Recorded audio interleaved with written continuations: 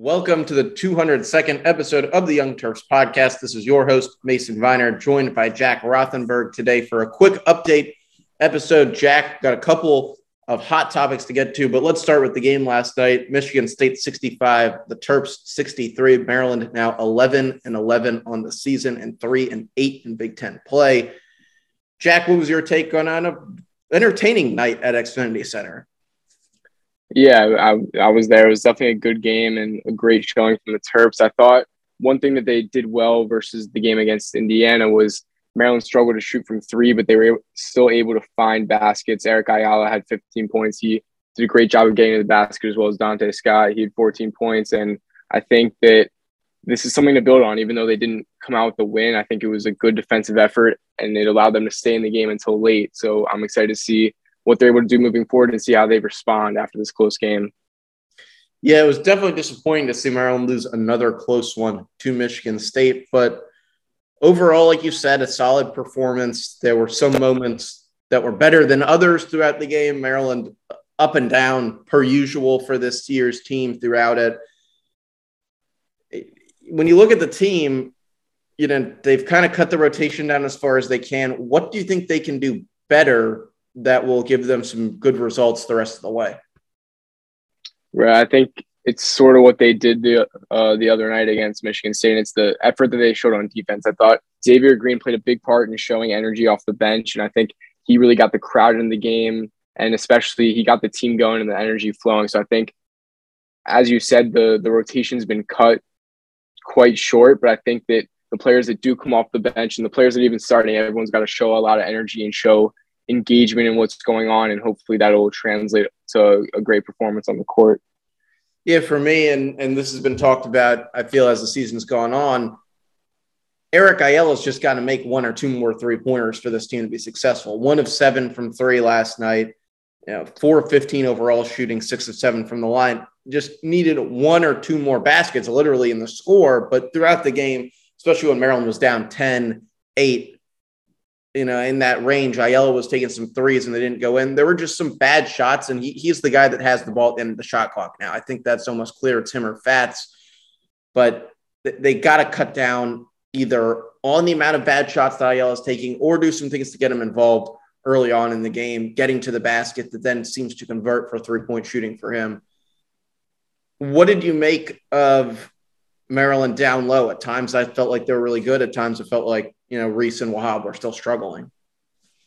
Yeah, the last couple of games I thought that Reese has really struggled, and I'm not sure exactly as to why. I think that maybe he just needs to get a little more aggressive and get his shot and not allow the defense to force him into a shot that he's not comfortable with taking. So that's where you've seen Wahab get a bunch of the minutes, and really, as you said, he's at times looked better, but at times he's turning over the ball, traveling, things that you don't normally want to see out of a big man. But something that was interesting that I saw last night against Michigan State is that Danny Manning went with a small lineup for, I don't want to say majority of the game, but definitely down the stretch in important minutes. He didn't have Wahab or Reese in there. He went with Russell, Ayala, Hart, Scott, and Green off the bench. So Xavier Green, as I said, he brought that energy off the bench, so he earned himself minutes. And I think you might see that moving forward a little bit more with that small lineup if the opposing team allows for that lineup to happen with no big man on the court.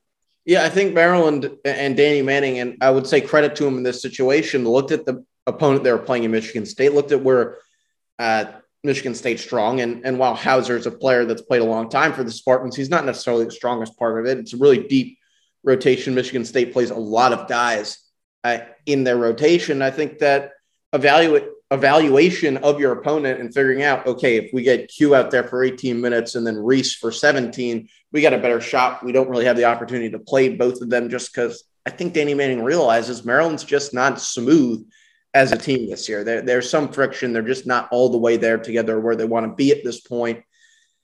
And I'm starting to believe they're not really going to get there. I think they need to take one of these games either against Indiana or Michigan State if they want to make a push at some point in the season, trying to work their way up the standings. I really don't see it happening. Guys like Hakeem Hart, that we said was the X factor at the beginning of the season, we haven't really seen many great games from him. It's just not all there. Yeah, I agree. And I think I was talking to Wayne about this at the game against Indiana. I think Maryland assembled this team with a bunch of guys that had been here last year, but they tried to get a bunch from the transfer portal and see how that would mix. And it really hasn't gone too well for them so far. And I think that's what you've seen Texas Tech sort of do, is they brought in a bunch of these transfers and it's worked out very well for them. But especially with Mark Turgeon now gone, I think this Maryland team's trying to put the pieces back together, but with a bunch of people that haven't played together all that often, it's kind of hard for them to do that, and you're seeing the results play out. Yeah, Jack, any other points for the Terps going forward for Maryland at the 11-11 mark? They take a tough road trip to Ohio State, and then they'll be back home against Iowa next Thursday, February 10th. Where do you see things going for Maryland for now? Yeah, an interesting stat was pointed out to me the other night. Maryland's one of 6 teams in the Big Ten with 6 1 or 2 quadrant 1 wins. So I think what Maryland's got to look to do is, you said you don't think that they can bounce back, and I'm with you there, but Maryland's just got to keep stacking wins, as many as they can. As you said, they have Ohio State coming up this weekend and then Iowa at home. If they can grab one of those and build off of some confidence that they've kind of gained, I think that maybe, just maybe, they can go somewhere, but it's all got to start with a win somewhere. Yes, it does. And we'll take a quick break here, and then we'll be back to talk about a couple changes made on the football staff and the departure and arrival of Kevin Steele, the Terps' former defensive coordinator now. Get the #1 business phone system as ranked by U.S. News and World Report. Nextiva by Viner Forgates. Saves you money while delivering higher ROI, getting you the best product for your business. Communicate better today at home or from the office with Nextiva by Viner Forgates. Visit us at vinerforgates.com/VOIP or call 877-797-8776.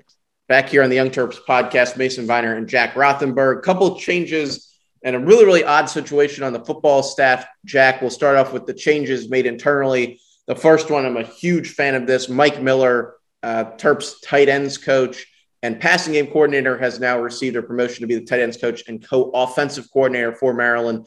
Miller recently receiving multiple accolades in the top, 30 under 30, 35 under 35 coaching polls. He's a really, really bright star coming up through the program. So really solid move for the Terps there. He's also a big recruiter on the staff. He cut his teeth with Loxley at Alabama. He's been on Maryland's staff ever since Mike got here.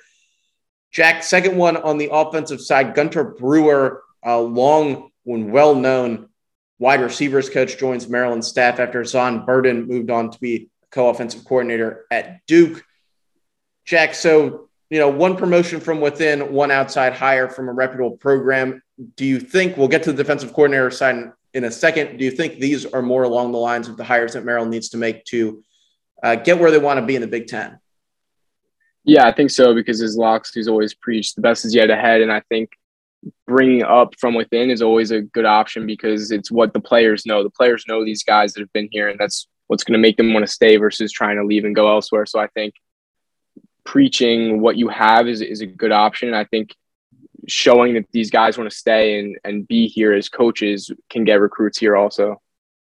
Yeah, I agree with you there. You have guys, and Maryland's starting to lack a little bit in this, and as the coaching landscape continues to switch to now, seems like faster and faster changes. Guys just want to climb the ladder as fast as possible. There's not a lot of loyalty left in it. I think Coach Miller has been really, really loyal to this Maryland program. He's continued to increase his ability as a coach. I've never heard a player say that they didn't like him. I've had multiple conversations with him in person. I think he's a really, really bright and upcoming coach. And this is how you keep your guys on the staff.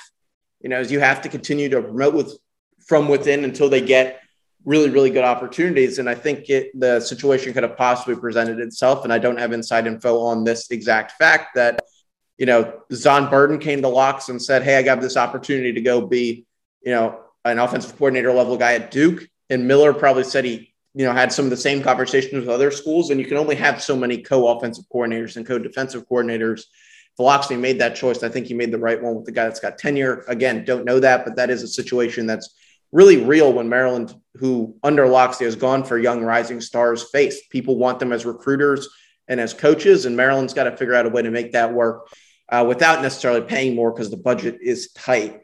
On the Brewer side, for me, this is really, in a lot of ways, I think, similar to the Joker Phillips situation.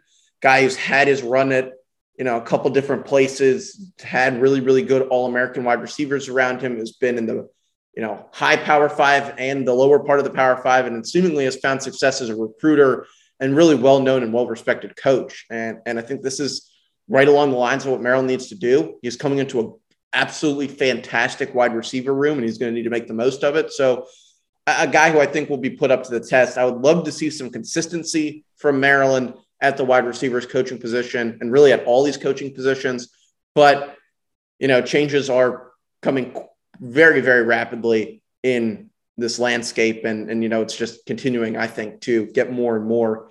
On the defensive side of the ball, more interesting situation, Jack, but we'll start it off with Brawley Evans, the inside linebackers coach and longtime recruiter and former multiple high school top tier coach, Maryland decided they will not renew his contract, but that kind of went right along with Kevin Steele, Maryland's defensive coordinator for, I think, officially 0 days, but unofficially for a few, comes into Maryland and then heads out to Miami. Jack, what's your take on an odd 48 or weekend into yesterday, I guess, where Maryland thought they had themselves a top tier defensive coordinator?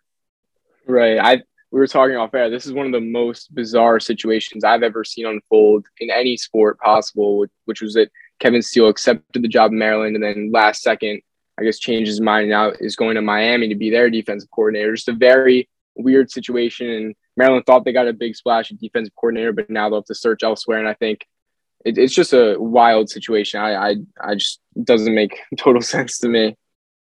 No, and it just seems to be more of the same. You see it with transfers, and now we see it with coaches.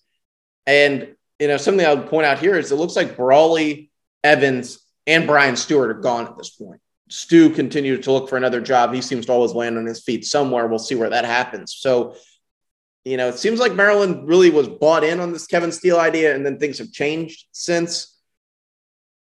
It's just, the whole thing looked a little bit odd. First off, and this has been brought up in a couple places, but I'll go ahead and go over in the show.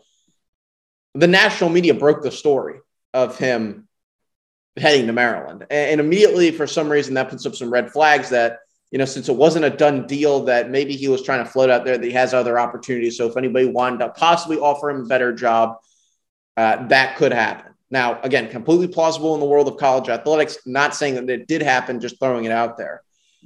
And then, you get a guy in, you start looking at his resume. Alabama, Auburn, Clemson's on there. Tennessee was on there for a brief period of time. All Southern schools south of Maryland. And I think Miami came in just with one. Definitely Miami has more financial resources than the University of Maryland at this time. And two, you're talking about a guy that likes big-name college football programs. And Miami, while they haven't been great as of recent, is that. So I think Maryland just lost kind of across the board, and it is a loss for the program considering that he was already hosting recruits and talking to people around the program about what he wanted, what his vision was. A lot of people in the Maryland fan community, including myself, really liked his scheme. It's an attacking 4-3. Hopefully Maryland will be able to find somebody else that fits into that, or again, promote from within. Brian Williams might be able to do something, but Jack, not a good look for Maryland football. Definitely not. But hopefully they'll bounce back real quick and find just a better guy or as good of a person to lead this defense. Yeah, I think that is one thing that they will try and do. Word on the street is they're going to look to do that pretty quickly here. Luckily enough for Maryland, last note on this, it is a recruiting dead period. It's just started up here. So Terps have a minute to kind of piece together their staff, but definitely looking to make those hires within, I would say, the next month, hopefully 3 weeks or so. Maryland will have themselves a new defensive coordinator or figure out what they need to do within. Jack, any other points on the Maryland football? It's also signing day today, but not too much action from the Terps as of yet, and we're recording at 3:17. Yeah, as you said, not much other Maryland news to go over, but this Maryland basketball team, I think that a lot of fans have shown a lot of disinterest in going to the games or following a lot, but I think that if they can really, really put some games together, I think that they'll get the fans back in. I think that would really be what's best for Maryland as a school right now. I know Maryland football is really buzzing around with all this Kevin Steele news and all the recruits that they've recently gotten, but I think Maryland basketball needs to be the focus for the school right now. But I'm excited to see what Maryland football is able to do down this stretch in the dead period. Yeah, you said what I think many are thinking right about now, which is I cannot believe that more Maryland fan interest is in Maryland football than Maryland basketball in the middle of Big Ten season. Right.